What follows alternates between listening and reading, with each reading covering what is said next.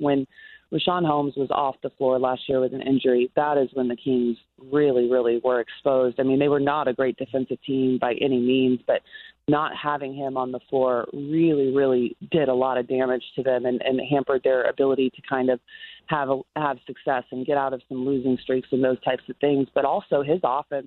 Like I was watching the Golden State game last night, and Kayvon Looney I'm not taking anything away from him, but watching other kind of bigs around the league, Rashawn Holmes is such a talented post player. I mean, it's weird. He's a center, but he's an undersized center in this league. I've said this over and over throughout last season and the off season.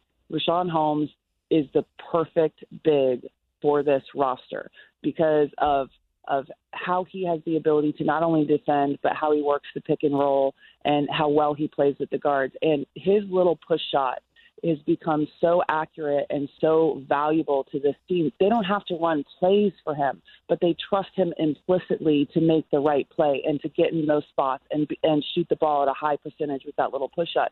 There was so many times last night where Looney had this opportunity where he got the ball in a pick and roll situation or a little, drive and dump pass by one of the Golden State guards, and he was open for that push shot, but he doesn't have it in his repertoire. So he either turned the ball over or tried to force something and didn't do it with great accuracy.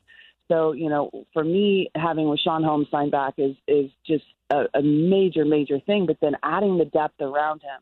And I've always kind of questioned from the time that Tristan Thompson was signed, like, where does he fit into this picture?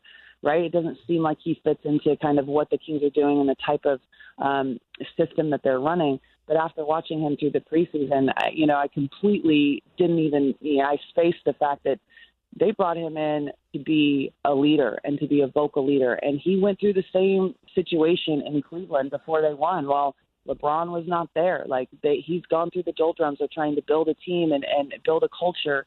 And so I think he adds a lot in that respect.